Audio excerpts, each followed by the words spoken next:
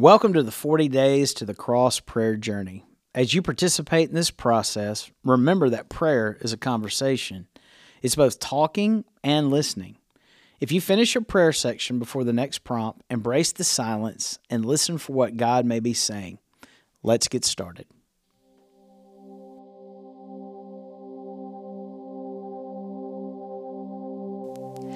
Welcome to Day 10 of our 40 Days to the Cross prayer initiative. My name is Lori. I'll be your prayer guide today. You are about to spend 10 minutes focused on one theme based on the acronym ACTIVE. Today, we will focus on the letter I, Intercession. These 10 minutes are for you to interact with God. So take a deep breath. Relax, and follow the prompts. Intercession is the act of intervening on behalf of another. Intercessory prayers focus on the needs of others. 1 Timothy 2, 1 through 4. First of all, then, I urge that petitions, prayers, intercessions, and thanksgivings be made for everyone, for kings and all those who are in authority, so that we may lead a tranquil and quiet life in all godliness and dignity. This is good, and it pleases God our Savior, who wants everyone to be saved and to come to the knowledge of the truth. Use these first minutes to consider and identify a few colleagues or schoolmates and their real and immediate needs. Who comes to mind?